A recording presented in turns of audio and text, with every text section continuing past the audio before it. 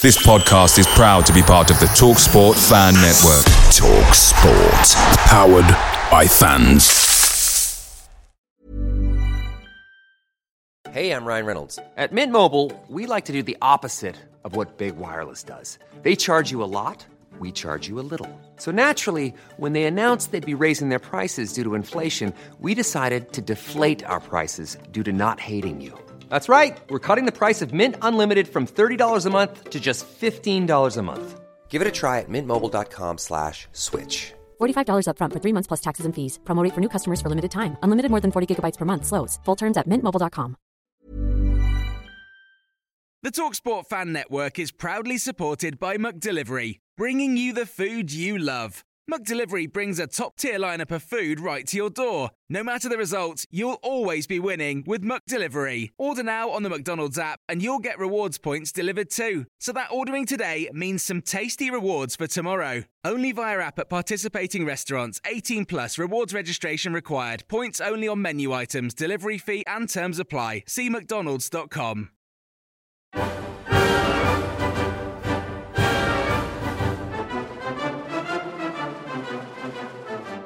Hello and welcome back to the infamous Green and White, brought to you by Argyle Life.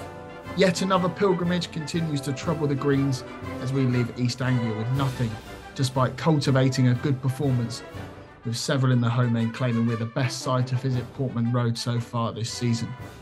Morgan Whittaker's fantastic strike down in front of the travelling faithful planted hope and faith amongst the Greens, but it is the tractor boys who harvested all 3 points, while Argyle are left to Suffolk the consequences of a poor refereeing display.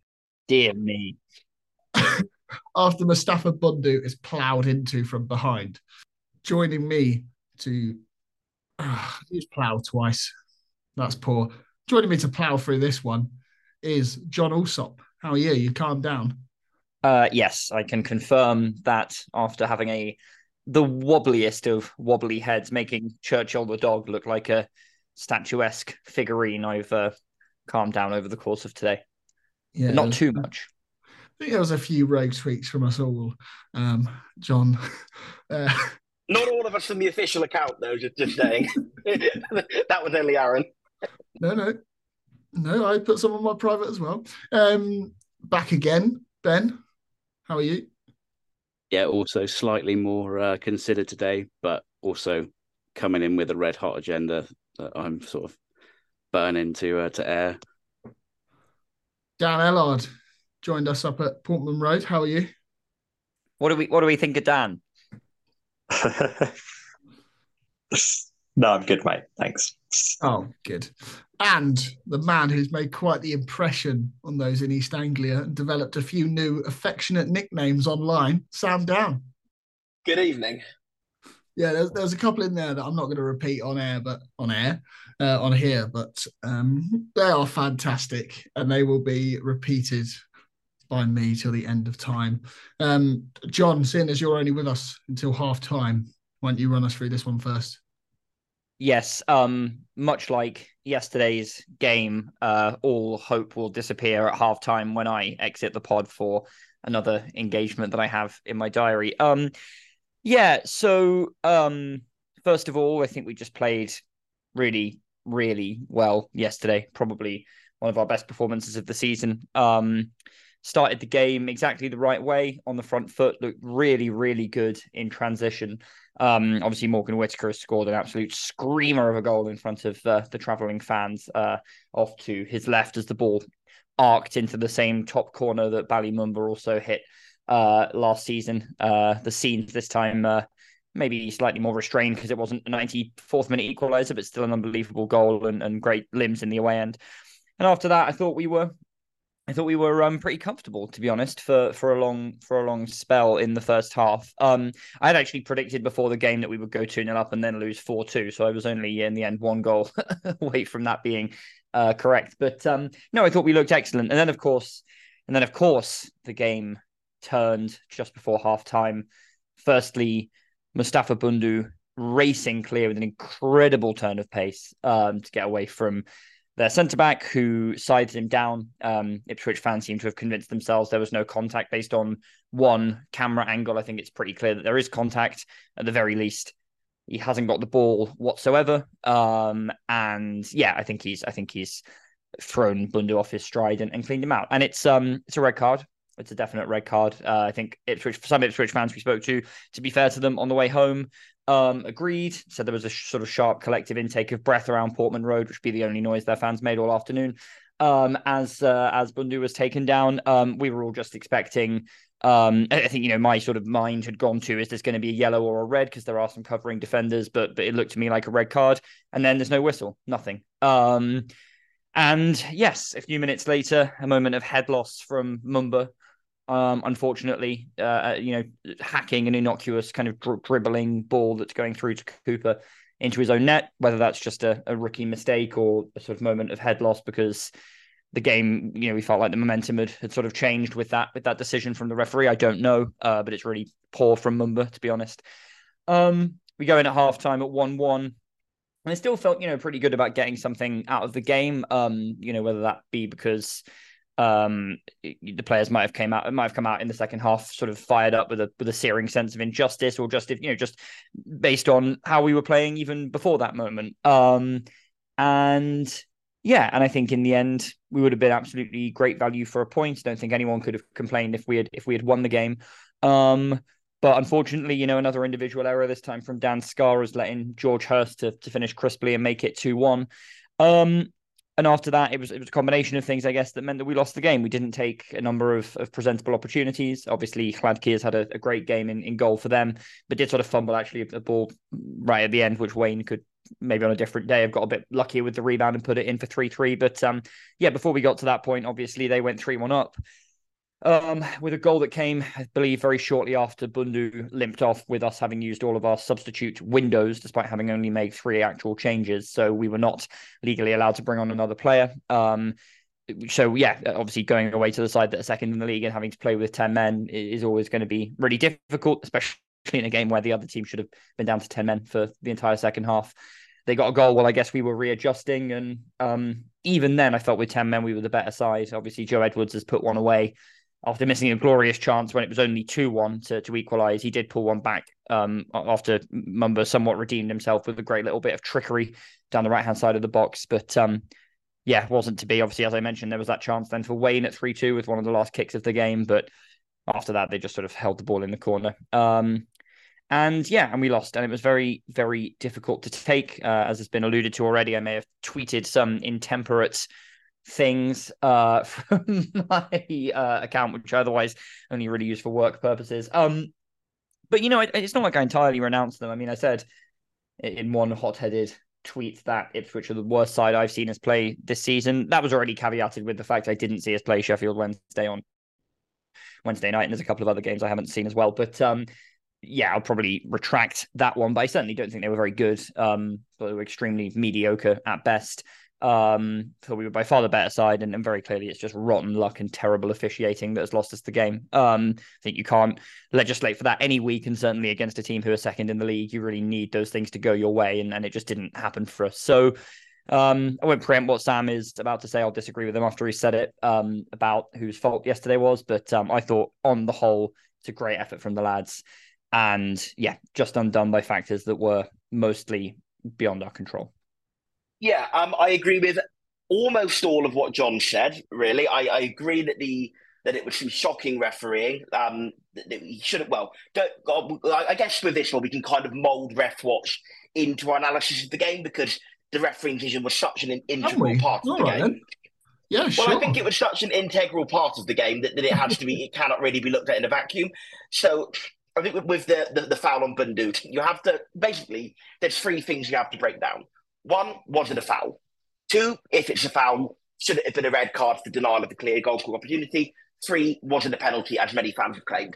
And I think the first call is obviously very much what the other 2 hinge on. I think it was a foul. I think there are a certain few camera angles to make it look like there wasn't contact, but I think he's very clearly clipped the player's leg without getting the ball.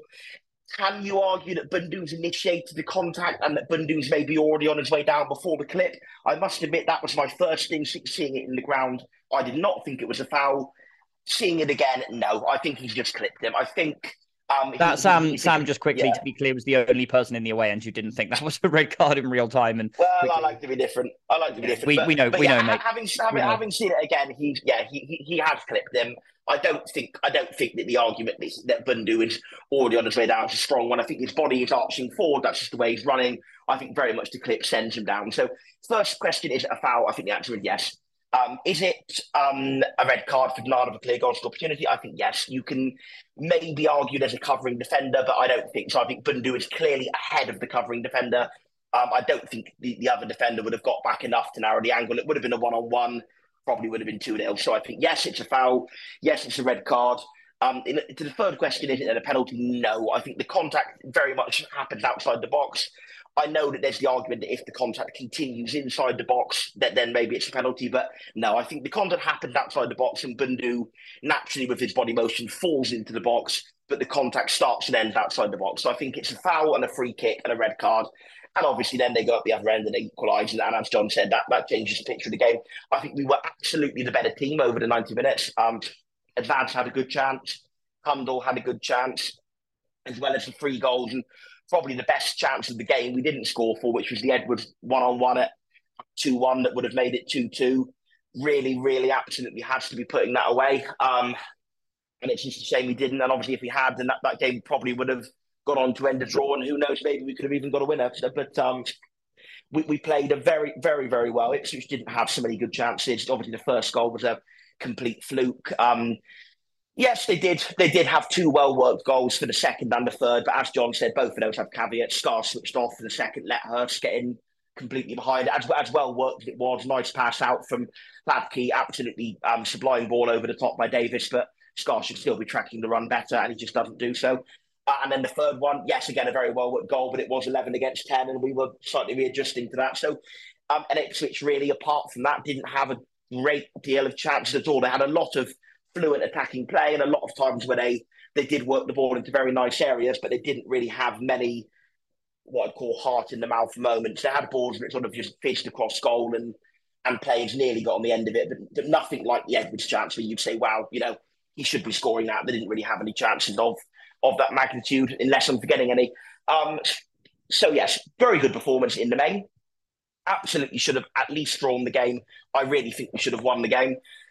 So it's going 3-1 down was a real sickener in that context. I suppose where I'm going to then add another dimension that John's maybe not agreeing so much is I feel it just feels like deja vu. It just feels like yet another game where we're getting a kind of patronising pat on the head saying, oh, it's so lovely how well you're playing. You play such.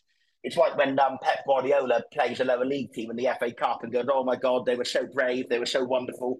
And like, come on, you just beat them 5-0. And obviously this isn't the same because it wasn't 5-0 and we're in the same league. But the attitude that Ipswich, Preston fans, West Brom fans, Watford fans, Southampton fans, Birmingham fans have all said to us after their games is, have played so well. They're one of the best teams that we've played. I know that Watford was only the first away game of the season, but generally that's been the undertone. They're such a good team. They'll be up there or thereabouts. But what's the other common thread? The amount of wins we've got in those games is precisely 0. And okay, 3 good away draws at Watford, Hull and West Brom, but no wins in any of those games whatsoever. And the main talking point for those of you who listened to last week's podcast, and I'm sorry this is turning into a bit of a long monologue, and we'll try and wrap it up shortly, but the main talking point in last week's podcast I said was... me? I know, right? If there's only you can have long monologues. Was it's great that we're getting some convincing wins at home, but we're not closing out the tight games. And I wasn't on for the Twitter space after Wednesday. I was working. But again, it just sort of backs up my theory that we only have one way of winning games, which is when a team comes to home park who is either very clearly worse than us or is having a very bad off day, we can absolutely put them away and we can win by 2 or 3 goals. But we're not finding ways of winning the games against the teams who, away from home or against the teams who are better than us on paper. And only occasionally are we managing to draw those games. So I am once again concerned about that. And I do think that this is the reason why even if we do stay up, I think all the thoughts after the midweek game that we could be heading for comfortable mid-table are completely for the birds, in my honest view. I think we may very well start, but I think it's going to be nip and tuck, and it's going to be very tight to the end of the season. And I think for us to do so, even if it is only rarely, we are going to have to start finding ways of turning these tight games in which we play well into wins, because there are so many instances. Charlton in the year they went up after Lee Bowyer, even Wickham at times under Ainsworth, Burton, where teams come up and they're a brave, sort of aggressive, fearless, newly promoted team who take the games to teams, but they always get edged out of close games. And I think that's why we are very much fitting that pattern of being a brave, but ultimately not quite good enough newly promoted team. And that's not necessarily denigrating us. We do have the smallest or second smallest budget in the league, but I think we need to be realistic and say that ultimately, if we were going to start converting these good performances to results on a regular basis, it would have happened by now. It's not that it will never happen, but I think the idea that we're going to suddenly start seeing us sail into mid-table and start winning these kind of games, I don't think will happen, but I hope I'm wrong. Can I just quickly jump in, given that I previewed what Sam would say and have disagreed with him about this privately, to say the reason I disagree is because I think we were heading in the right direction away from home before yesterday, as we discussed at length on last week's pod. Yesterday was never going to be the sort of game that defines our season. We're playing a team that are by miles in the top two. So for me, it felt like a free hit. And thirdly, I get what Sam is saying, and there have been occasions this season where we have ourselves to blame for not edging those games where we're playing well away from home. Yesterday, we were just robbed. It happens. You can't do anything about it. And that's not to say there weren't individual errors. There were, but the game, everything that happened after the 40th or so minute, for me, has an asterisk next to it of this would not have happened if they had gone down to 10 men, which they should have done. So it's a refereeing howler. It's not just a bad decision. It's one of the worst decisions I've seen on a football pitch with my own two eyes in the flesh ever. I do not know what their centre back is thinking at all. It's a horrendous challenge, complete head loss. Should have changed the game. So I just don't think you can. I don't think you can extrapolate too much from yesterday's game, because that is not going to happen every week. Although, we are not getting good refereeing in general at the moment, so maybe it can. But that was of a different magnitude, and I think it's unlikely to happen again. Yeah, go on, Ben. You were patiently trying to butt in then. The patient button in was with the Bundu thing. People are saying, he's gone down. Unless he's got eyes in the back of his head, how does he know when the guy's swinging his foot? The idea that he sort of initiated contact or preempted the swing. He's literally behind him. He's not adjacent to him. He's got no view of him. So he's no way of going down at that time unless he's felt the contact. So the idea that there's no contact there is just ridiculous for the foul. And also, why would he go down? Yeah. He's through. He's about to score. He's about to have a shot, right? It just doesn't make any sense to me. No, because he's probably not going to be taking the penalty, is he? And he's going to want the goal. So, and it was outside the box. So if he was going to dive, surely he'd have waited until he knew he was inside the box and gone down in there. Nothing about that argument makes any sense. Yeah, the idea there was no contact is just, I think, been debunked, in all honesty. And the performance, I think it was possibly the most encouraging performance of the season. That the change in the way we're playing, although we've played different formations and slightly different tactics in all three games since the little mini break, since the international break and the kind of reset, there's been a real sort of championship quality, which I mentioned last time I was on the midweek spaces, that we sort of looked like a championship team all of a sudden. And yes, there were individual errors, and yes, they were punished disproportionately again yesterday, but that happens. Teams make errors. We just seem to be getting punished. So the performance was really encouraging. But ironically, I came away the most dispirited I think I've been all season. And I've got like Sam was saying, teams are saying, "Oh, you're good, but we're not winning." We actually are. I went and did a deep dive because there's a few narratives, and I don't know when Aaron's going to let me loose. Just do it now. Go on. Go for it. Get clipped. There's a few narratives that sort of keep surfacing online that they really need to die.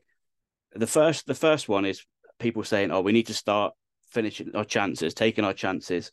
We'll get results when we start finishing our chances." We are creating and finishing at an elite level. Yeah, I'm talking not just compared to our league, but to the Premier League. I went and looked at the Premier League stats as well as the Championship stats. And of course, managers and players will say, "Oh, we could have finished this chance," and fans will say, "Oh, that Edwards was through." But all teams miss chances. and we are creating and finishing better than virtually anybody. So to expect us to, everything will be okay when we start taking our chances, that needs to die.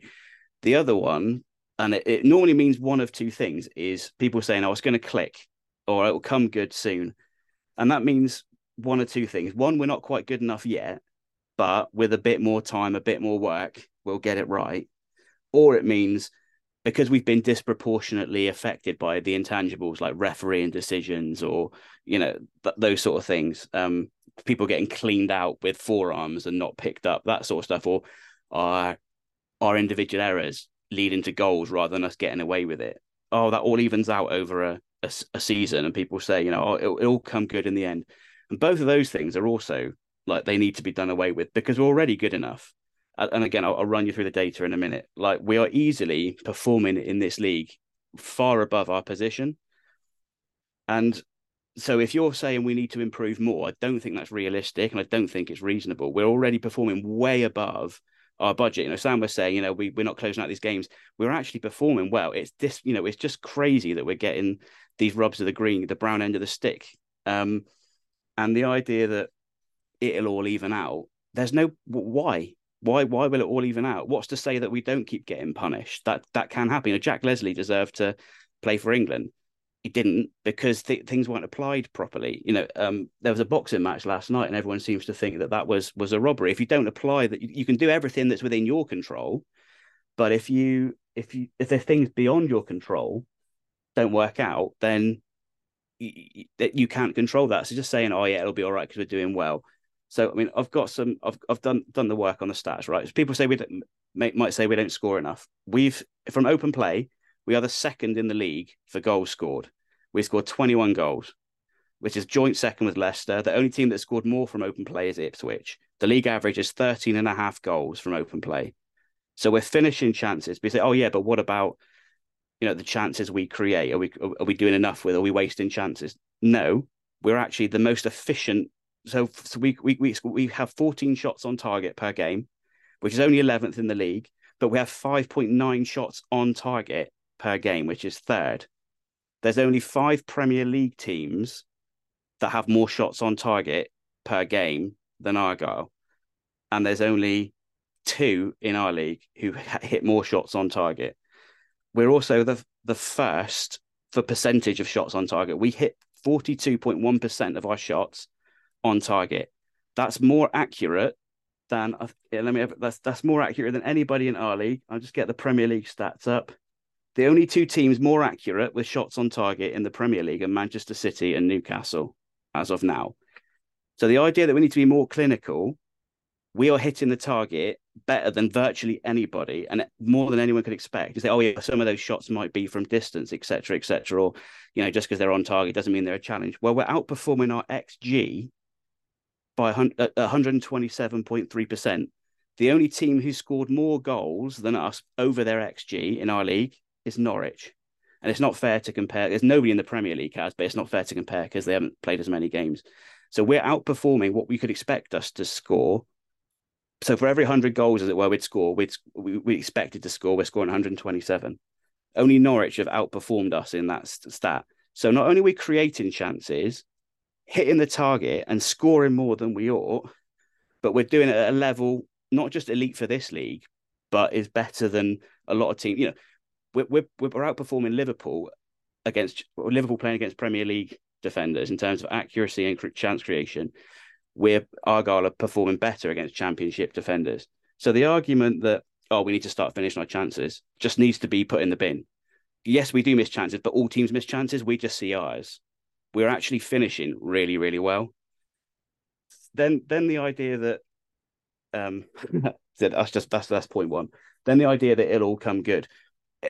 So who scored? They take all of the data from all kinds of different metrics, both defensive and offensive, and they compile them into a team rating. So there'll be things like tackles, interceptions, aerials, duels, ones, passing percentages, shots on target, all of these things, and they give a team a rating per match. Argyle over the season are the 8th highest rated team in the league. Now that makes sense if you think about it, because as I've just described, our attacking output is elite and most of our defensive output is in the bottom half. Some of them are like, ranked the bottom 2, 3, or 4. So elite attacking skills, mediocre to poor defensive, about 8th. That makes sense, yeah. And you can argue about sort of how accurate or how representative they are. But we're playing like the 8th best team in the league, but we're 19th.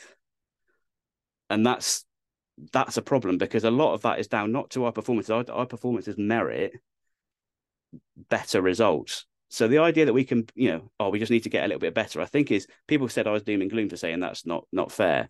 Actually, I think it's more doom and gloom for saying, we should be better, because we've got the smallest budget in the league. We've just come up from the division below. We're playing against teams we've not played against, with refs that we've not played with before. And we're the 8th best team on paper. So, this sort of like, it'll come good when we sort it out. You can't expect these players. I think the players and the manager are wringing every little bit out of themselves that they can, especially these last 3 games. These last 3 games against West Brom, against Ipswich, and against we beat Wednesday, didn't we? Against those 3 teams, our rating was 6.66, which is good enough for 8th in the league. If you average the ratings we got again in those 3 games, it's 6.73, which is good enough for 5th in the league, which is playoffs. So the last 3 games we've been playing like a playoff quality team. And yet we've picked 4 points up from that. And you say, well, 4 points is good. But, well, it's not. Because one was beating the bottom of the league team at home, and the other was a point away. And points away, if we draw every single away game from now to the end of the season, yeah, maybe you would take that. But you need to start winning some at home as well, more than is representative. So the idea that, it'll all come good, we need to get better. No, we're probably playing at our ceiling. We're probably wringing everything out that we can. And it's not the player's fault or the manager's fault.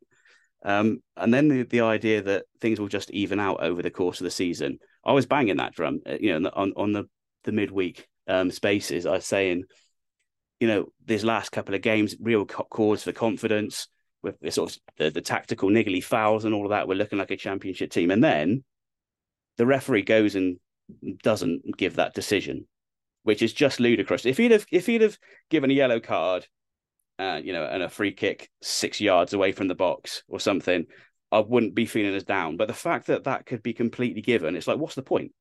The players, we haven't done ref watch yet, but the teams were playing to 2 different sets of rules at times. It was actually ludicrous. I know there are 50-50s in terms of it's a contact sport, how much jostling is allowed, but there were, you could see people's abdomens because their shirts were being pulled so much, and it's like, no, play on. It's like, that's not, the fact that the rules can be misapplied that badly means Argyle could do absolutely everything in their power.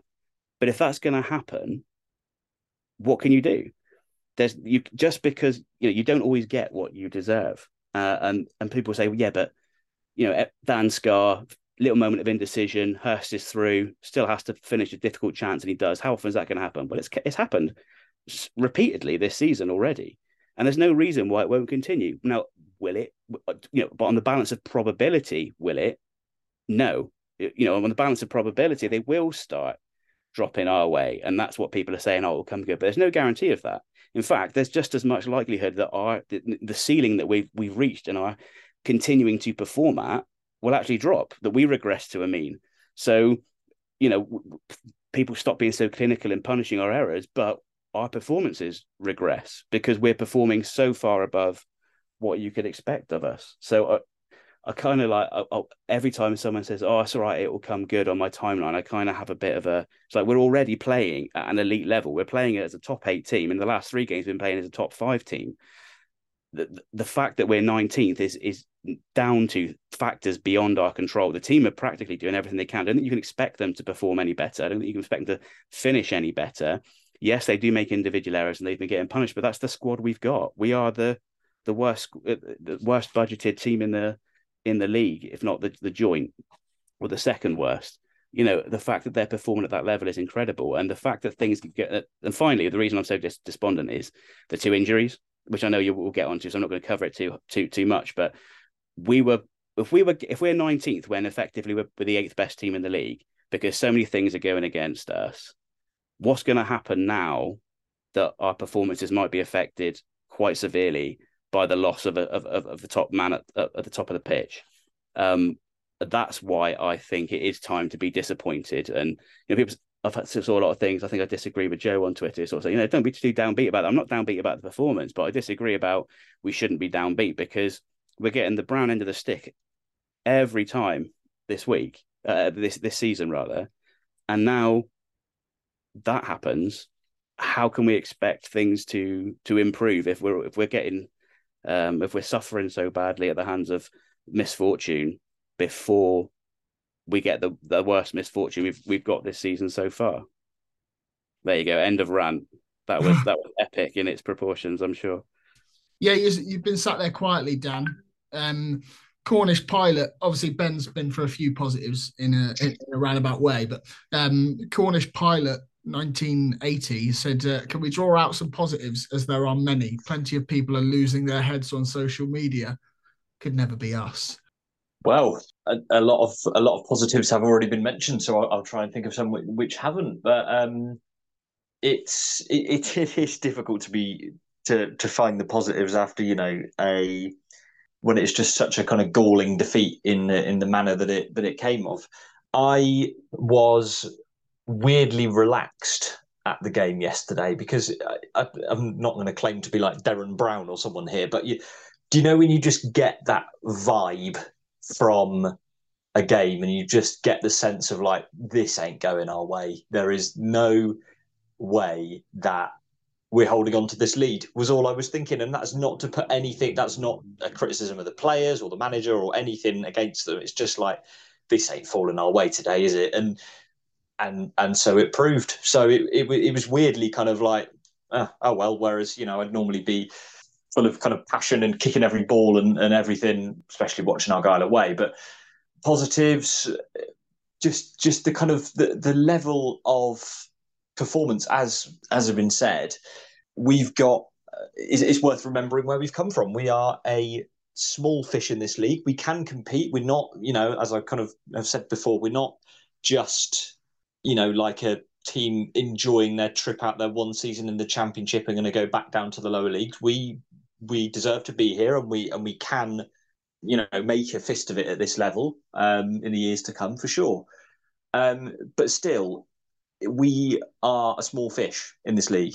So to see some of the football we put together, backed up by those stats that were said, is fantastic. The way I think we can play through a high press is astonishing. I spent years watching us in the lower leagues, and basically you kind of knew that if an opposition had a good high press against us, that ball was going long up the pitch because we weren't good enough to play through it. And, that's probably the same could be said of pretty much every lower league team. That's fine.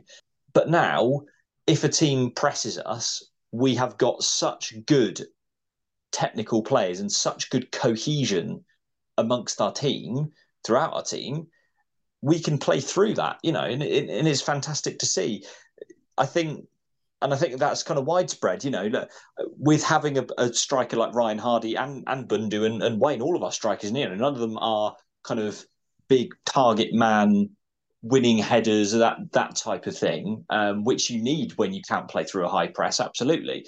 But we still are so effective because we have such good players on the ball. I think especially kind of Azaz and Kundal seem to have such a good cohesion between the two of them that when, say the ball gets kind of played out into the pivot, normally Houghton, obviously it was Randall yesterday, and then maybe, he shifts it out to a fullback and then it pops into Azaz or Kundal. The quick kind of one touch or two touch play between those two of them means that we're turning defences around and we're getting up the pitch really, really effectively. Whereas, like I say before, I just don't think players that we've had in the past or managers have been able to get the most out of players to be able to have that quickness of thought and ability to pull off these sharp, quick, crisp passes. So that's really encouraging, and it will come. I totally agree that we are kind of playing at the absolute maximum. I don't think there is much more that we can give or much more that we can do. It's frustrating, obviously, the defensive errors sometimes, but that's football. No one's perfect. There are a hell of a lot of positives to take. It's just very, very frustrating when you just, like I say, just kind of know that it's not going to be your day, and when you're up against, when the kind of cards are stacked so much against you, Ipswich have a huge budget compared to us, and then to have a referee making those types of decisions. It's going to be very, very difficult to get someone out of the game, isn't it? Yeah, I mean, my running order is shot anyway. So let's go around about several Twitter questions and all that sort of stuff. Lee Palmer has said, can we spend more time talking about the ref yesterday? As I'm not seeing it mentioned much. I don't know if we've covered the ref yet. I think we've done enough on that. And Mike says it's got to be time that refs have to justify their opinions, their decisions even. But obviously, as much as we can blame the officials for some of their decisions, can we just take a moment for some of our defending? I'm completely skipping Morgan Whitaker's goal here, clearly. Mainly, what on actual God's earth is Ballymumba doing for that equaliser? To be fair, if I was on the pitch after that foul had not been given, my head would have gone. And it is a ridiculous sort of effort. He kind of goes for it, doesn't go for it, and then sort of does nothing, knocks it into the net. It's ridiculous. It's an awful piece of play. But it should be recognised, should be mitigated that he's trying to do a job whilst thinking, how on earth has the ref not given that? He'd be, I would have probably got a red card before that point. I mean, I know that Joe sort of said that about the other week, but genuinely, without hyperbole, if I'd been on the pitch, then someone would have had to pull me back, because that would have been. I don't understand how. I mean, they've all got some stones to be able to just sort of close that off, some mental fortitude to just carry on with the game. And I can understand if he's a little bit distracted. That's not an excuse. He's a professional football player. These things happen. They'll have happened before. He'll have had bad decisions in matches before. But I do think, and this is just the only point I'm making on that, it's a ridiculous error, but his head might well be somewhere else during that sort of set play, those couple of minutes after the decision. Yeah, I don't know if there's been two performances at a ground that differ between Ballymumba's. Yes, John, you can have the next question before you jump off. The two performances that have differed so vastly at one ground, obviously Ballymumba getting the equaliser back there in whenever that was. That was some day. Josh Rowe has asked, Mumba, are we getting the best out of him on the left wing? Do you feel that he's lucky we don't have anybody else to really come in and replace him?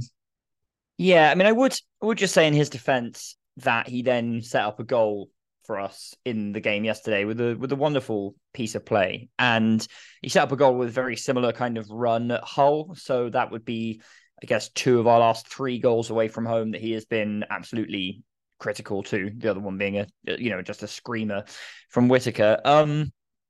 Yeah, I don't know. We certainly haven't seen the best of him this season. I guess there are a number of possible explanations for that. I guess, they could all partially be true. Is it that he's just finding his feet at this level still after playing at a lower level with us last season? Is it, as the question sort of suggested, that we're not getting the best out of him positionally, or asking him to do sort of quite a lot of different types of job in different formations as the Shuey roulette spins? Yeah, it might be a little bit of both of those. I think some of the people who've really criticized him have been unfair to some extent. I still think that while he's not been the difference maker we know that he can be from last season, it is a step up. I do think he's absolutely good enough to be a great player at this level. Maybe there were elevated expectations after he skinned the entire Huddersfield team on day one. I mean, that's not going to happen every week. So I've not been hugely disappointed with him. That being said, I think he could and needs to do more. I think whether that's sort of one other actual, just while it comes to mind, one other factor I think that maybe is a bit underrated is I think because he's one of our star men, one of our danger players, other teams are really paying him a lot of attention, which is flattering, I guess, to him. But obviously it's difficult when you're marked out of a game. Yesterday, I thought was probably one of his worst games in a while. He did have that great assist at the end. He did some okay things.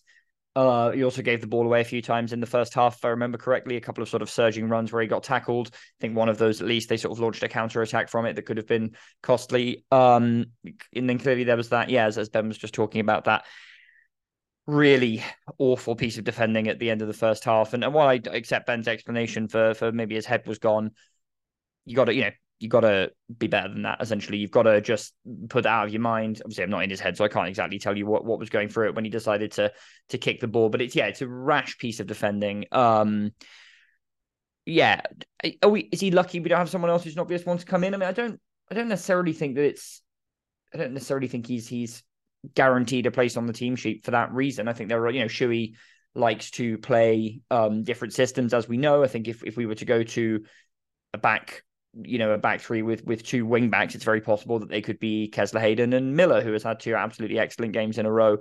Could be Kesler Hayden and Edwards. There's a number of combinations of players that doesn't involve Mumba there, and then obviously you have the kind of narrow two in behind the striker, which wouldn't be him.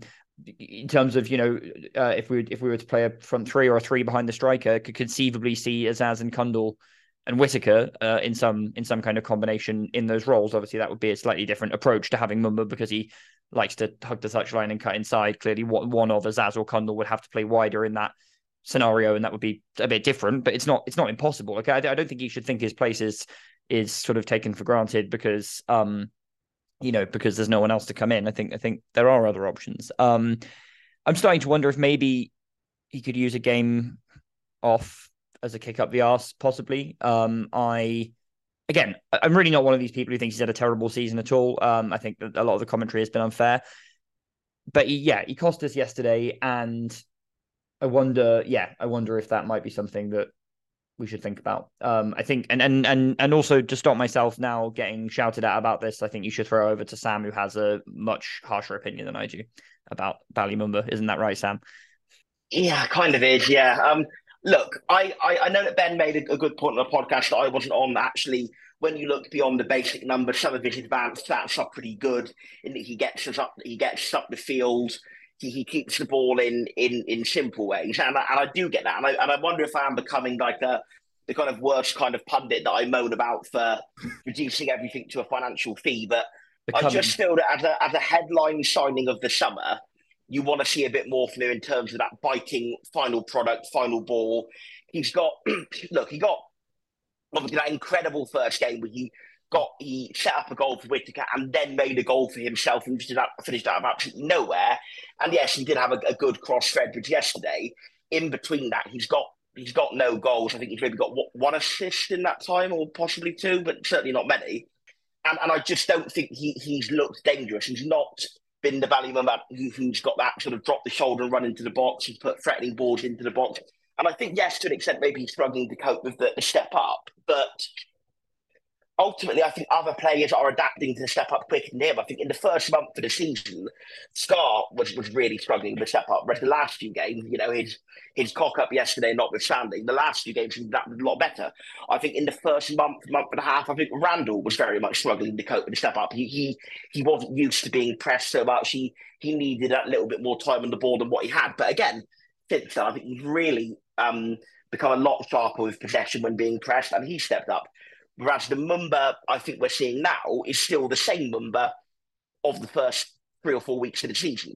And he may well improve further. And yes, I do take the point that some of his advanced stats are quite good, but I just feel for a major attacking player in the front three, I want to be seeing a bit more from him than I currently am. Quite a bit more, quite a lot more, in all honesty. I would say it's probably worth mentioning the kid's only just turned 22.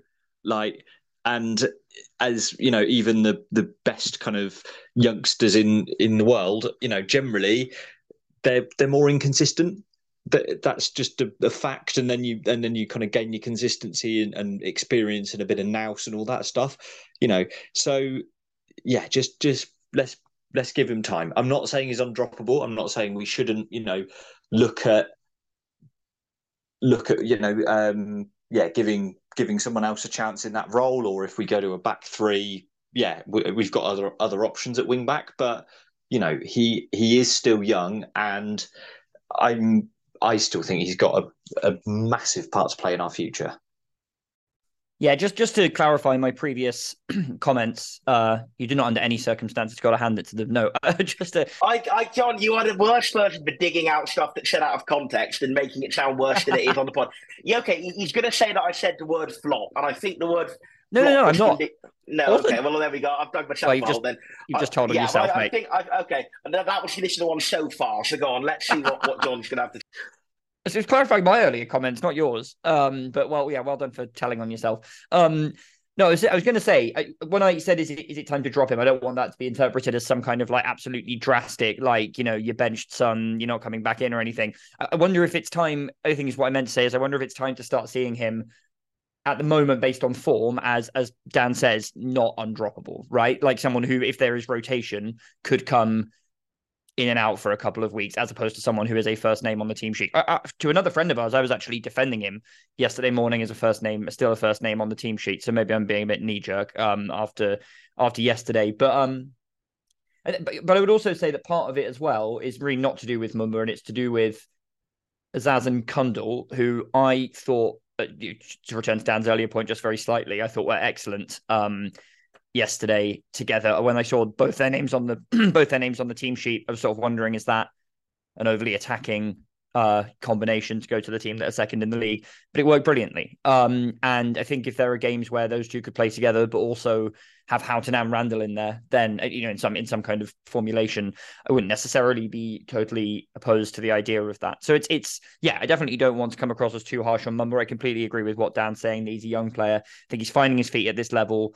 Anyone who expected him to just kind of, again, dance past defenders like he did on the opening day every single week, it was fooling themselves. He will have a huge future here and in football generally, and a huge part to play. But at the moment, I think, especially after yesterday, there has to be a recognition that I think as Sam actually put it very well, was actually not about to throw Sam under the bus. I was going to praise him, come here to not to bury Sam, but to praise him. Was to say, that he maybe hasn't shown the type of growth that some of the others have, and if that continues to be the case, maybe you have to sort of play around with different approaches, and Mumba is one option, but there are others, rather than seeing him as first name on the team sheet. But I think he will play more weeks than not for the rest of the season, and that will be the right thing. It's just clearly, at the moment, I think we've got a lot of good players who are knocking on the door, and you're going to have to be in good form to keep your play. There's never been a faster or easier way to start your weight loss journey than with PlushCare. PlushCare accepts most insurance plans and gives you online access to board-certified physicians who can prescribe FDA-approved weight loss medications like Wegovy and Zepbound for those who qualify. Take charge of your health and speak with a board-certified physician about a weight loss plan that's right for you. Get started today at plushcare.com/weight-loss. That's plushcare.com/weight-loss. plushcare.com/weight-loss. Picture the scene. All of your mates around, you've got your McNugget share boxes ready to go. Partner this with your team playing champagne football. Perfect. Order McDelivery now on the McDonald's app. There's nothing quite like a McDelivery. At participating restaurants, 18 plus, serving times, delivery fee and terms apply. See mcdonalds.com. Yeah, while we're talking about defensive players, then, before we get on to the rotation of options up top, just a quick word on see you later, John, goodbye. Just a quick word on where was I going with this? Something about Dan Scarr. Obviously that ball from Leif Davis is absolutely incredible, and I genuinely think he'll be in the Prem if Ipswich aren't. But surely Dan Scarr's got to be doing better there, hasn't he, Dan? I think Dan Scarr has got to be doing slightly better there. It's not an absolute clanger of an error, because, like you say, it is a good ball from Davis. But yeah, it is something that I think that to kind of put this in isolation. I know it's confirmation bias because it is just one incident, and it could have happened and not led to a goal, and then we would have all forgotten about it. But it did. And unfortunately, it is something that I think we were perhaps worried about before the start of the season. Playing Scarr in a back four, would he be able to adapt from being middle centre-back in a back three, which I think there was quite a lot of chat in his first two seasons here of, blimey, well, this guy left Walsall, wasn't really that good in League One, or possibly even League Two, I think, wasn't it? And oh, blimey, is this guy going to be good? Oh, well, actually, this system that we play, middle centre-back in a back three, just suits him so well. If he ever plays in a back four, he will be the kind of player that Walsall fans told us about. But in middle centre-back, he's perfect. As it has transpired, generally so far this season, he has done very well right centre-back in a back four. But this was perhaps a kind of the first example of like, if we are kind of pushing our fullbacks higher up, or the right centre back in the right back inverts, would he then be kind of stretched and caught out for pace? But this is just a one-off incident. Generally his form has been good this season. He has adapted very well to playing in a back four. Is he going to be a long-term fixture in the team with Pleguezuelo waiting in the wings? That I'm less sure of, just because of Pleggy's quality. Nothing against Ansgar. So we will wait and see on that one. But generally, I think he's done a really good job so far this season. And I'm not going to bash him too much for just, an error that could have happened to anyone. He's made a couple of mistakes, ironically, not mistakes even, but hesitations this season. And there was one game where he had an absolutely incredible first half, and everyone had been blowing, praising Pleguezuelo for like he was the second coming. And I really love Pleggy. I think he's brilliant. But I felt bad for Dan Scar. I thought, well, he's done a very serviceable job. He's performed a lot better this season than I thought he would.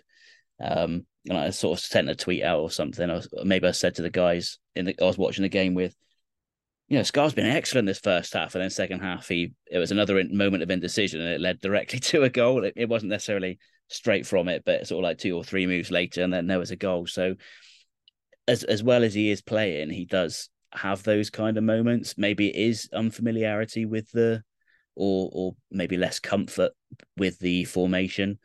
But he's also just been really unlucky that they've got punished that way. They stand out as not every time you make a mistake does it get hammered. And like yesterday, it was still a difficult finish to put away. Cooper comes out well, makes himself big, and it's a great finish. If it goes the other side of the post, we're like, he's got let off there, and we move on, as has been said. So sometimes you just got to take your medicine. You make a mistake and you get punished for it. Other days you don't. Ryan Hardy and Mustafa Bundu both taken off injured. 2 questions here then. Firstly, have we seen any update on their injuries? I haven't. No, I think Shuey didn't really say anything about it in his post-match comments that I saw. Okay, and then part 2 of that, Sam, is just how worried should we be if Waino is our only fit striker? Okay, I'll try and give a balanced view on this, because I think I am genuinely trying to be quite balanced on this. I've said on here quite a few times, I don't think Ben Waine is at all championship ready at the moment. I think in many games he's come on, and certainly in that awful night in Bristol when he started, his performances have been way off the level we would expect. I think he's indecisive on the ball. He doesn't quite do enough off the ball, although he is possibly getting a bit better in that regard based on the performance in the Palace Cup game. But all in all, I think he's a long way below Ryan Hardy. He's quite a way below Bundu as well. And incidentally, by the way, having said on the previous podcast that I was on that I wasn't really feeling the Bundu love, I'm feeling it a lot more after the last 2 games. A good performance on Wednesday night, topped off by a great free kick, and a very good performance yesterday, in which he would have scored if they didn't cheat. But I'm feeling the Bundu love a lot more. Going back to the Waine point, if Hardy and Bundu are injured, I have concerns about playing Ben Waine for a prolonged period of time based on him not being quite ready. However, I really do want to try and be positive about one thing, because I do think yesterday he didn't do too badly off the bench at all. I think he made himself very lively. His movement was continuous. It was rapid. He stretched their defenders, and he moved defenders out of positions that allowed others to fill in the gaps. And I think if he wasn't fouled so continuously, he would have won. He would have been able to do a lot more. And again, it was on that really poor refereeing display from Gavin Ward that I think let him be bullied so badly. Maybe I know what Dan's going to say, that he thinks he was just being a bit too weak, and I think maybe 1 or 2 of them you could put down to that. But I think there were about 5 or 6 different disputed fouls, and I think at least 3 of them were absolute stonewallers, and I think a couple of others were in my view fouls as well. Although obviously with them being fairly innocuous incidents, they're not on the extended highlights package, and I've not yet been masochistic enough to go back and rewatch the whole game. So maybe I might change my mind if I see a bit more. But I think by and large Waine did well off the bench yesterday, and he was unlucky to not equalise at the end, having seen that one back. So I think he did do well off the bench yesterday. And I would be maybe not happy, but I would be cautiously content to see him start against Middlesbrough off the back of that. Because, and again, another point I'll make, is that this is something me and Dan have discussed privately off the pod, and I think something I've heard a few other people say as well. I think Wayne is not really built to be an impact sub. Yes, he's quick, but he's not powerful. He is someone who, rightly or wrongly, needs a bit of time to bed into games. He's more of a starter than he is a closer. Schumacher talks about his starters and his closers. I think Wayne is a starter rather than a closer. Naturally, he's had to come on and be a closer just because Ryan Hardy and latterly Mustafa Bundu have been so good, Wayne's not warranted a start. But I think he is more naturally suited to being a starter. And I think if we give him a start, we let him do his thing, we let him grow into the game. The 2 games he has been a starter, which is at home park, obviously Bristol City, everyone was awful that night. But the cup game against Orient, he was very good and scored 2 goals. And we can laugh at it's only Orient, but they are 6th in League One, 7th in League One. They're doing pretty well. And the cup game against Crystal Palace, which yes, it was a B team, but I think Crystal Palace's B team would certainly be competitive in this league, even and the league below, they'd be a very good team. So, I think he is not good enough, is my honest opinion. But I think there's a difference between not being good enough and not being capable of having some good games as part of a system. I don't think Ryan Law was good enough, but he won us the game at Birmingham and earned us a money-spinning tie at Chelsea. So, you know what? Let's give him a chance. I have my doubts about him. I've been probably more critical of him than I have been of any other player, apart from Tyreek Wright, unfortunately to him.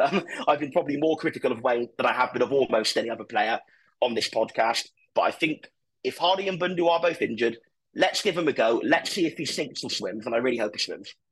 Yeah, I absolutely love the bloke as a bloke, and just like his little smile. It's very cute. I really want him to work out here. Do you think he's going to cut it, Ben? Honestly, no. I was in the process of making a series of videos on the squad, where there's potential, where there's not. The fact that our fans love to dig out our players in a strange way, and I will support Ben Wayne. I don't see the benefit in digging him out. I mean, if he has a bad performance, I'll say it like I say about any other players. But I think he should get supported. But I was at both of those cup games, and I watched the video back because I wanted to.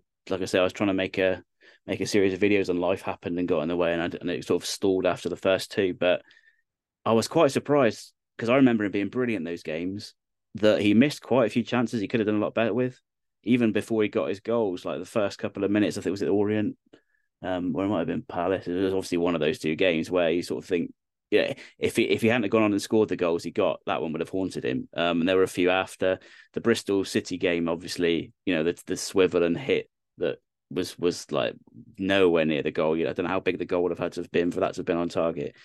His attributes require him to be a lethal finisher. That's the one thing he needs to add to his game to be effective as a striker with the qualities he has. And from what I've seen, despite the goals he scored in the cup, if you look at the whole of those performances, he wasn't even clinical in those games, let alone the other times. And I don't like giving, analysing strikers when they come on for sort of 10, 15 minutes into a game that's not a real match dynamic when they come on at the end of the games. But you can base an opinion this season from Bristol City and the 2 cup games, and I just don't think he's clinical enough. By clinical, I don't mean finishing it. I mean hitting the target, making the keeper work. That said, is he the best option? Sadly, probably yes. And so he should, we should all get behind him and hope he does well and proves me wrong. But January can't get it fast enough, in my opinion. What I would quickly say, Ben, about wanting to quote your own argument against you and be a smart ass, I'm going to do so slightly. Going back to your point about the team in general, we're scoring in a good level, even if we could be scoring more. We're missing chances. That still doesn't detract from we're scoring at a good level. Surely that could be said in the games he started as an individual player for Wayne, that scoring 3 and 3 is good, even if he could have scored more. Is that argument does that not ring true to him as an individual in the same way? No, because we're outperforming our XG as a team, and Wayne isn't outperforming his XG. Yeah, fair comment. I think that's a reasonable answer for sure. But I think with two of those Orient ones, he did have a couple of misses. But it's also worth pointing out that maybe something that wouldn't show up in the stat is that he had one ruled out for a very tight offside, which arguably wasn't offside. So there is that as well. Yeah, like I said, I don't want to pillory the guy or pillory. I mispronounced that. I hope he does well. I'm sure he doesn't care what I think. I'm sure he'll care what what the manager says and the staff say, and they'll hopefully give him the confidence to go out. But he's not even got someone to relieve him after sort of 60 minutes, really. So defences are going to know this guy's coming in. We'll stick our best centre back on him, and that's it. He's got a really tough ask. It's not just about him and his abilities, it's the role he's being thrust into now. Is an absolute thankless task. We were talking about how thankless it was for Hardy to be, running when he's being pushed out wide to try and to bring other players in, waiting for people to join him, and how hard he was finding that as an established striker. I don't think Ben Waine being asked to do that on top of being asked to be the main goal threat is a reasonable ask of him. I think it's asking far too much of him. And even if he had more favourable circumstances, I'm not sure he's got the requisite skills, talent just yet. Anyway, I think it's a fair comment. Just one final thing in terms of who could bring off the bench. Dare I say it, maybe a championship debut for Freddie Asaka as a sub? Could be on the cards, maybe? Oh, Aaron's throwing his arms up into the air because he was about to say it, isn't he? Yeah. I give up with these running orders. Not that I've actually prepared one today, but literally the next note is, does Freddie Asaka get his championship debut? Dan, do you think that Freddie's ready?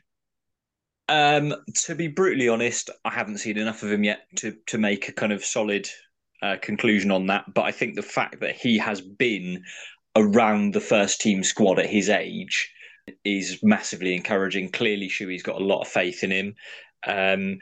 Whether, he'll have kind of like Adam Randall, a couple of loans in the next couple of years before he kind of makes things more permanent in our first team. Potentially, that might be the best for him, as it was with Randall for sure. In more short term, I wouldn't start him next week, but just kind of going slightly back onto the Waine thing and talking about next week. Ben Waine is a potentially, a very good poacher. And, and for another one that's still quite young, I think he could still improve. And if he could improve his finishing, could definitely be a poacher. I think his penalty area movement seems pretty good. The issue that I have with him at the minute in either of our main two systems, a 3-4-2-1 or the 4-at-the-back system, they're both one up front. And whilst I do acknowledge that I said earlier about, we can play through a press now, we don't need to have a big lump up front that can win headers.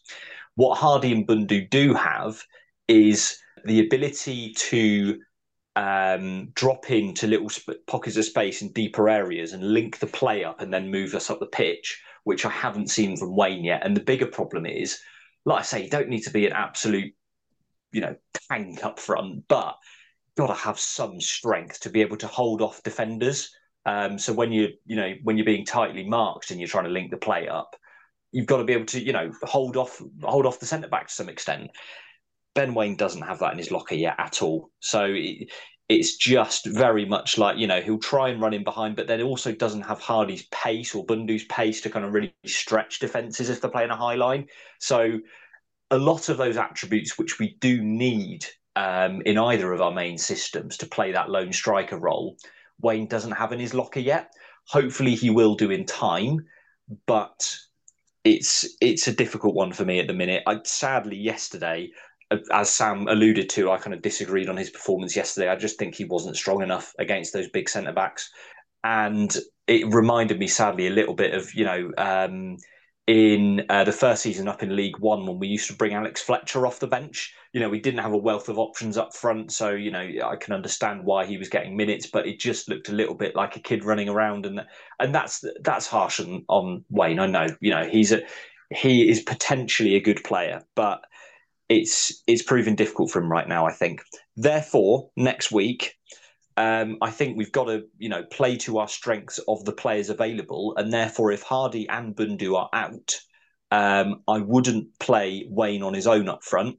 I'd shift Whittaker up there with him, or playing just off him in maybe like a 3-5-1-1 or a 3-5-2, or maybe even a kind of 4-4-2 with kind of wing, not natural wide men, maybe kind of sitting in a bit narrower, just to give Waine that help up front. Because I think if we do play him up front from the start next weekend, it will be, I think we'll struggle to get up the pitch in the way that we do when it's Hardy or Bundu up front. And that could really cost us against a decent Middlesbrough side.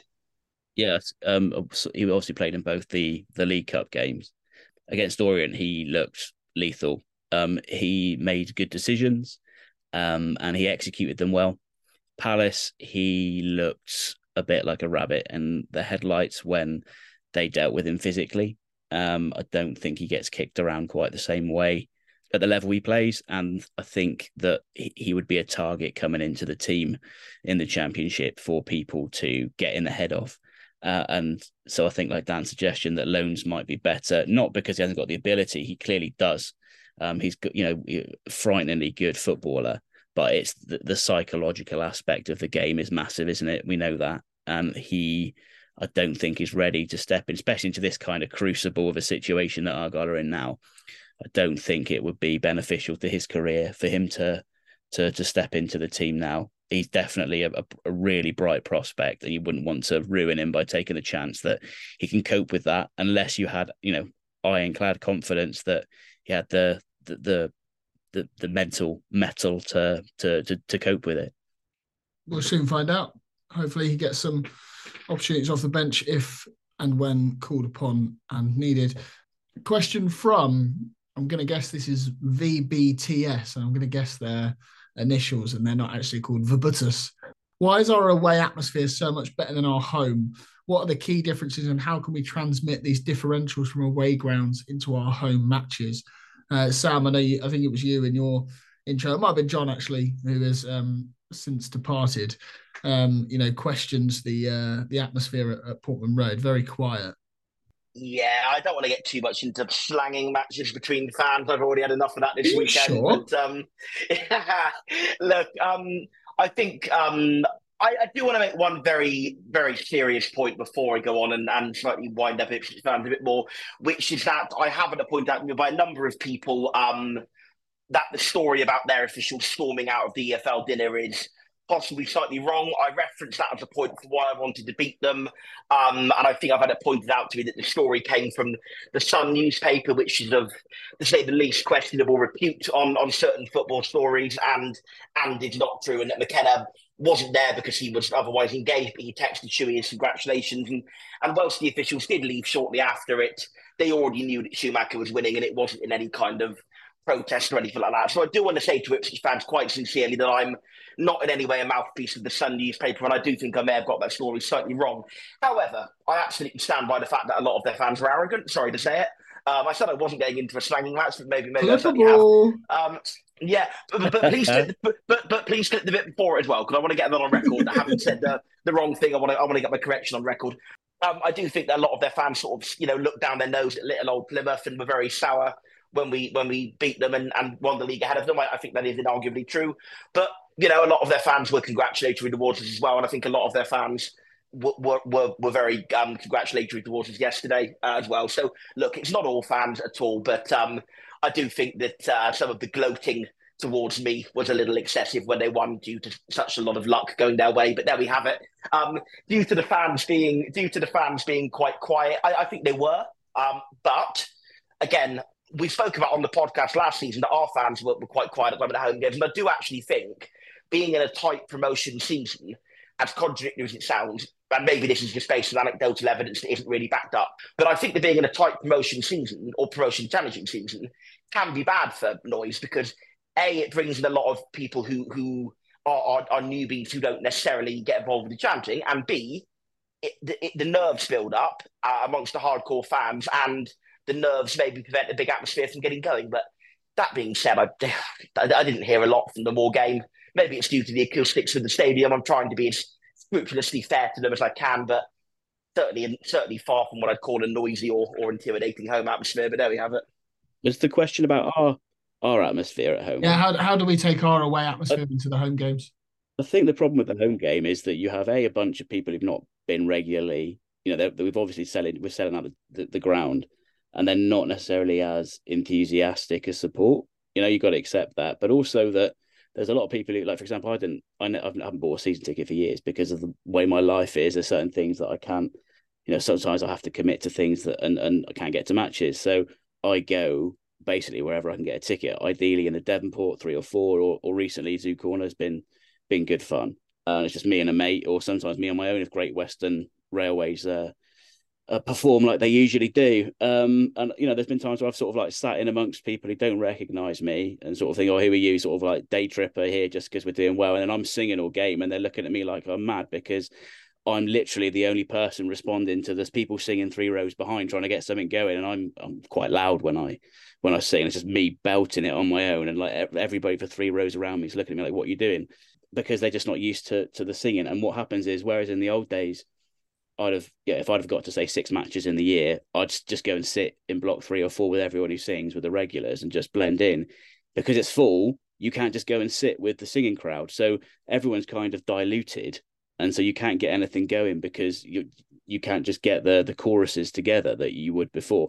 You got a bunch of lads in one spot who want to start singing and a bunch of lads in another spot. It's most clear over in Zoo Corner. You'll have 3 or 4 bunches of lads trying to get something going individually. But if they could just all get together and start together, then they'd be loud enough to sort of to get a chant going for everyone to sing. And it is really disappointing for people like me who that's part of the game, who love that part of the match, that there's just a bunch of like negativity and moaning and sitting down. And we're not going to get onto the stewarding or anything, because I think stewards do an important job. I think that you have to ensure safety. If someone falls down and smashes their head open, people say, well, why don't the stewards do something? So I understand that there's a job there, but there's there's an antagonism between supporters and stewards that doesn't help at times.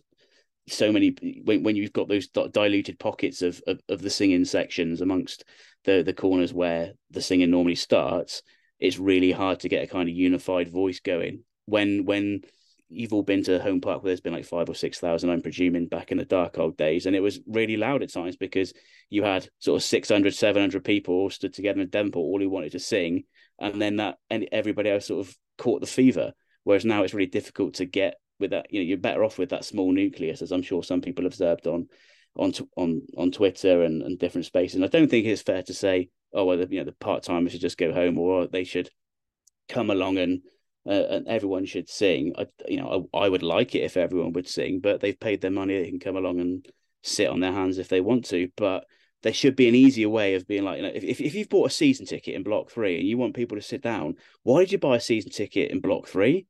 There must be a way of us being able to sort of rearrange things so that I can turn up and go and sing myself hoarse and shout myself hoarse, and Millie, who's 45 with bought season tickets to take her grandkids, and she's in block 3. She can 45 with grandkids.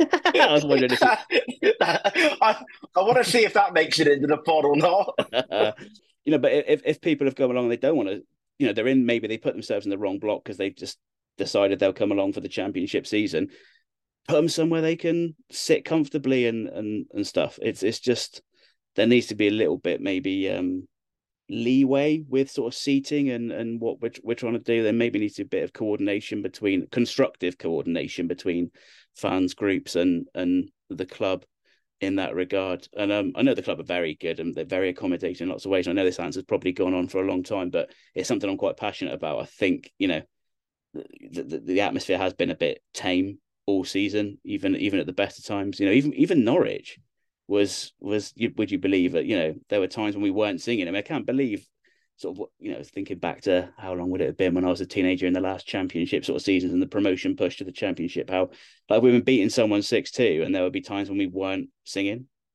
or there were gaps. It's just crazy. So that I do think that much could be done to improve the atmosphere. And I think that, when I hear people saying, it'd be better if all the day trippers went home, I kind of do see where they're coming from. I don't agree, because I think everyone's got the right to come and enjoy the game the way they want to, but I understand how it interrupts with and interferes with the ability of those who do want to get boisterous from getting together and doing so. Another away day without a win, that 3 p.m.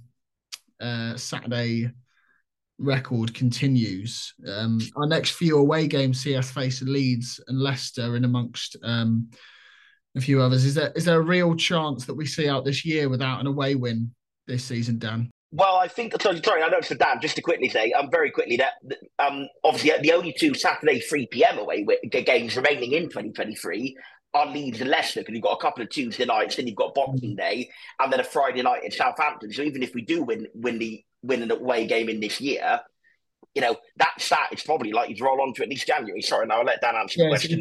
It's Coventry and QPR on a Tuesday, isn't it? Yeah, Coventry QPR on a Tuesday night. Cardiff on a Boxing Day Tuesday, so that will obviously be a 3 p.m. Tuesday, bank holiday, and then Southampton on a Friday night, and then the 2 Saturdays are Leeds and Leicester. So unless we win either Leeds or Leicester, which would be surprising, then that stat of 3 p.m. Saturday away win is probably going to roll into 2024. That is madness. When do you see us picking up our first away win, Dan? That was brilliant, wasn't it? I managed to answer that question of yours without even opening my mouth. I'm well impressed.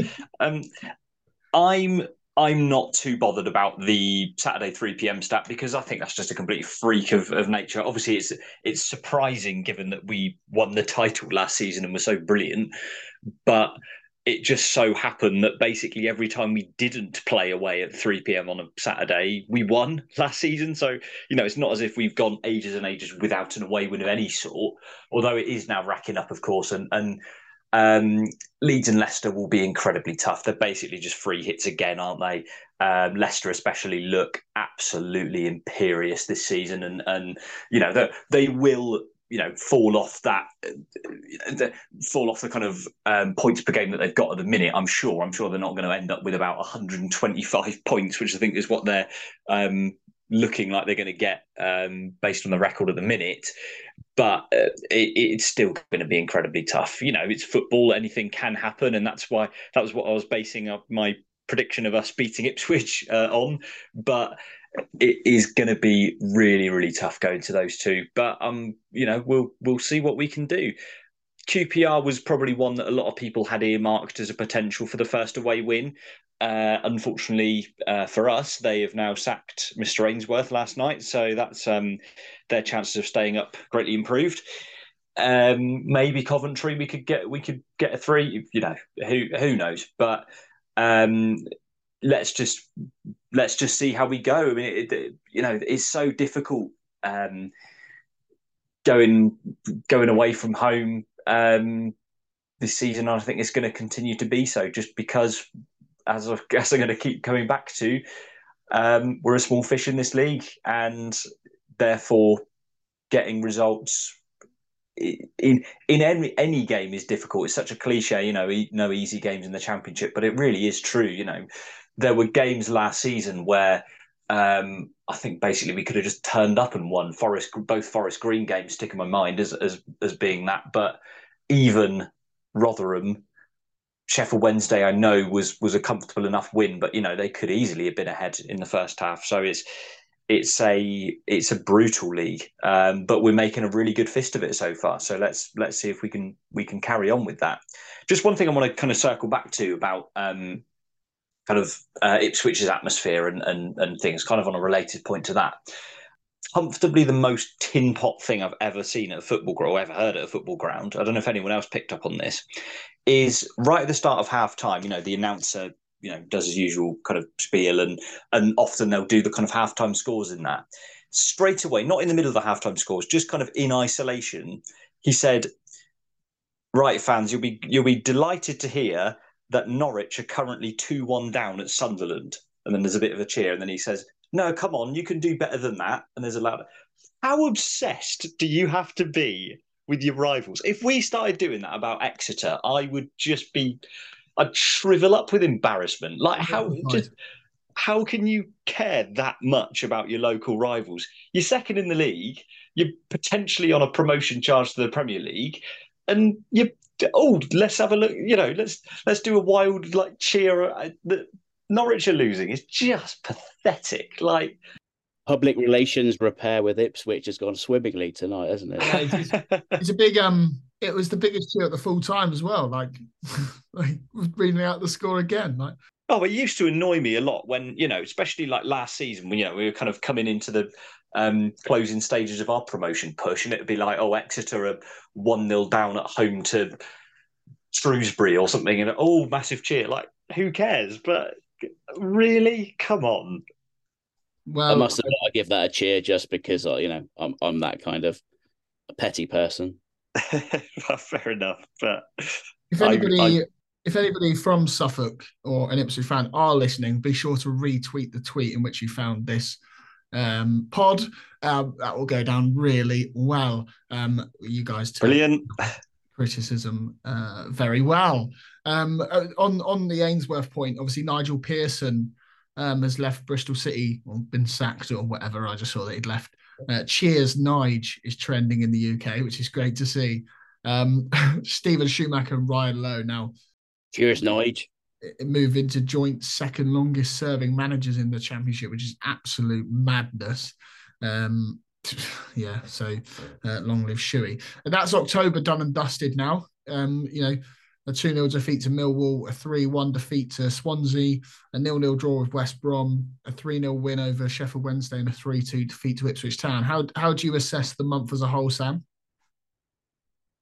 I started talking about I was on mute. Month as a whole, I would say slightly below what we would have wanted, just because of those 2 home games at the start of the month more than anything. We have been very good since the international break. Probably should have got more than, almost certainly should have got more than the 4 points that we did get. West Brom could have been a win. I think yesterday should have been a win, at the very least a draw. So 3 good performances and a respectable points tally, but one that should have been higher since the international break. But what drags it down is obviously the 2 games before. And I know that's just a quirk of, the international break falling in the middle of the month, but it's almost like 2 separate phases of our season. But the Millwall and Swansea losses were disappointing, because I don't think either of those are particularly brilliant teams. I know we got Swansea on a good run of form, but I think either of those we could have just put away if we'd been a bit sharper and a little bit more incisive. We could have put those away and been looking at getting at least 3 points, if not 4 or even 6. So I think to an extent it's a month of missed opportunities. How much of that is stuff we've actually done wrong, or how much of it is what Ben excellently alluded to about playing well and just not having the rub of the green fall our way, is up for debate. But I think to have only 4 points from the entire month is not what we would have hoped for going into it. But a little bit of a positive sign is that obviously 4 of them have come in the last 3 games. So, yeah, not great, but not time to wave the white flag just yet. Yeah, and I'm sure we'll preview November in the Middlesbrough preview pod, which definitely won't be recorded tonight. Moving on to any other business then, obviously Craig Noon has announced his retirement from football. Anybody got a favourite Noon memory? A winner against Sheffield Wednesday, 3-2 win in our season in the Championship under Peter Reid. Really enthralling end-to-end game. We were put down to 10 men, in my view, quite unjustly. It was deemed to be a clear goal-scoring opportunity, but I don't think it really was. And we were 1-0 up at the time. I think they pulled it back to 1-1. We went 2-1 and then 2-2, and Craig Noon got the winner, 3-2. Really exhilarating game in what was a pretty dark season. That was one of the best moments, and a very good player for us. And it's a shame that if things were a bit different, his career could have been slightly longer with us, but not to be. Yeah, you sort of have to mention that. The story that goes around every time he's mentioned on Twitter as well is that him coming down from, was it Skelmersdale or Southport? Skelmersdale. Southport, I think. Skelmersdale was George Donnelly, I think. Oh, the great George Donnelly. Yeah, so that, Craig Noon leaving his job as a roofer and then being asked if he gets paid in the summer. That's a brilliant anecdote. Dan, I feel like you wanted to add something there. Mine was just slightly more personal in that, being the awkward 16-year-old that I was too shy to actually say anything to him. But I got a replica shirt of that season, and it got Craig Noon his name and number on the back, because he was one of my favourite players. And then sometime after that, I went to a Plymouth Raiders basketball game with said shirt on, and saw him there. Like I say, I was too shy to go up and say anything, but saw that he and his mates kind of spotted and kind of went, "Oh, look, someone's got your shirt on." Which probably is a bit of a comment on, back in those days, it was kind of a rarity seeing a Plymouth Argyle shirt around the city of Plymouth. It was all, Man United and Liverpool and Arsenal shirts, whereas now so many more out, which is brilliant. I can't remember if it was Craig Meehan. It's not a very good story if I can't remember if it's him. But yeah, anyway, moving on. Should we play the Andy Davis game? He's only sent through 6 questions because he feels like he'll get it almost instantly.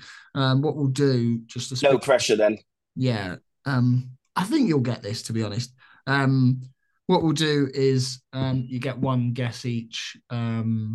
Not per question. Once you've had your guess, you basically have to wait for everybody to have their guess. So if you go too early, you might screw it up. Are Dan and Ben fully aware of the concept of this game? Yeah, I'm sure they will be. It's normally 8 questions. He's only sent 6.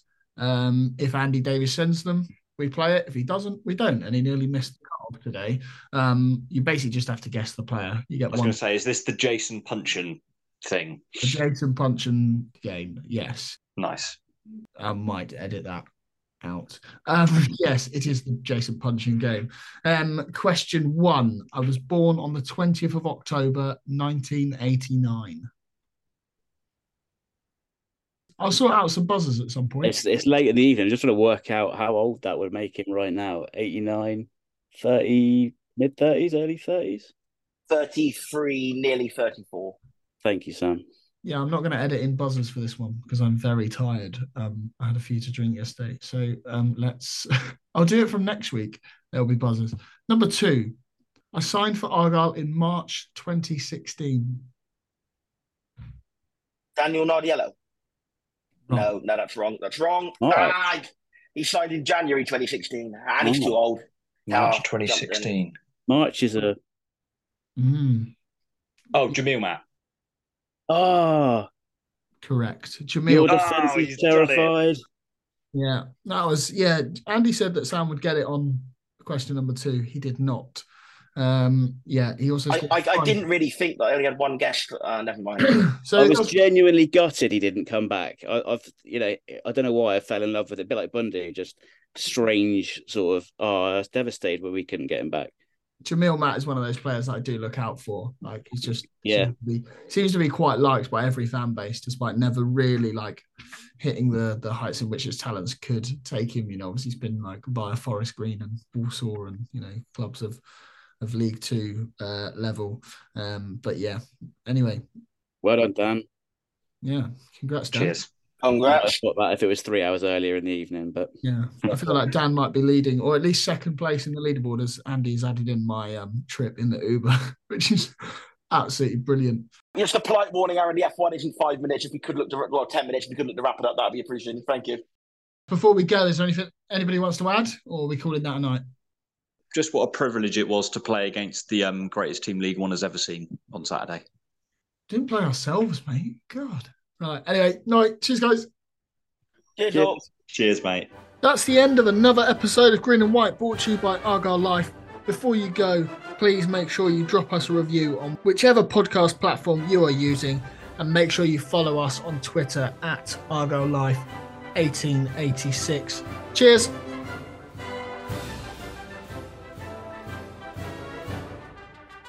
Away days are great, but there's nothing quite like playing at home. The same goes for McDonald's. Maximise your home ground advantage with McDelivery. Order now on the McDonald's app. At participating restaurants, 18 plus, serving times, delivery fee and terms apply. See mcdonalds.com.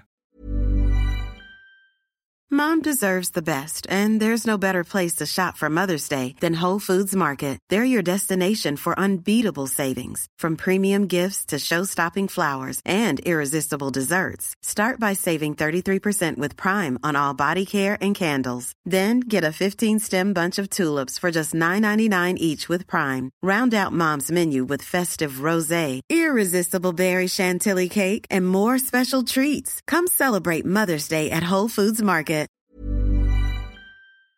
This podcast is proud to be part of the TalkSport Fan Network. TalkSport. Powered by fans.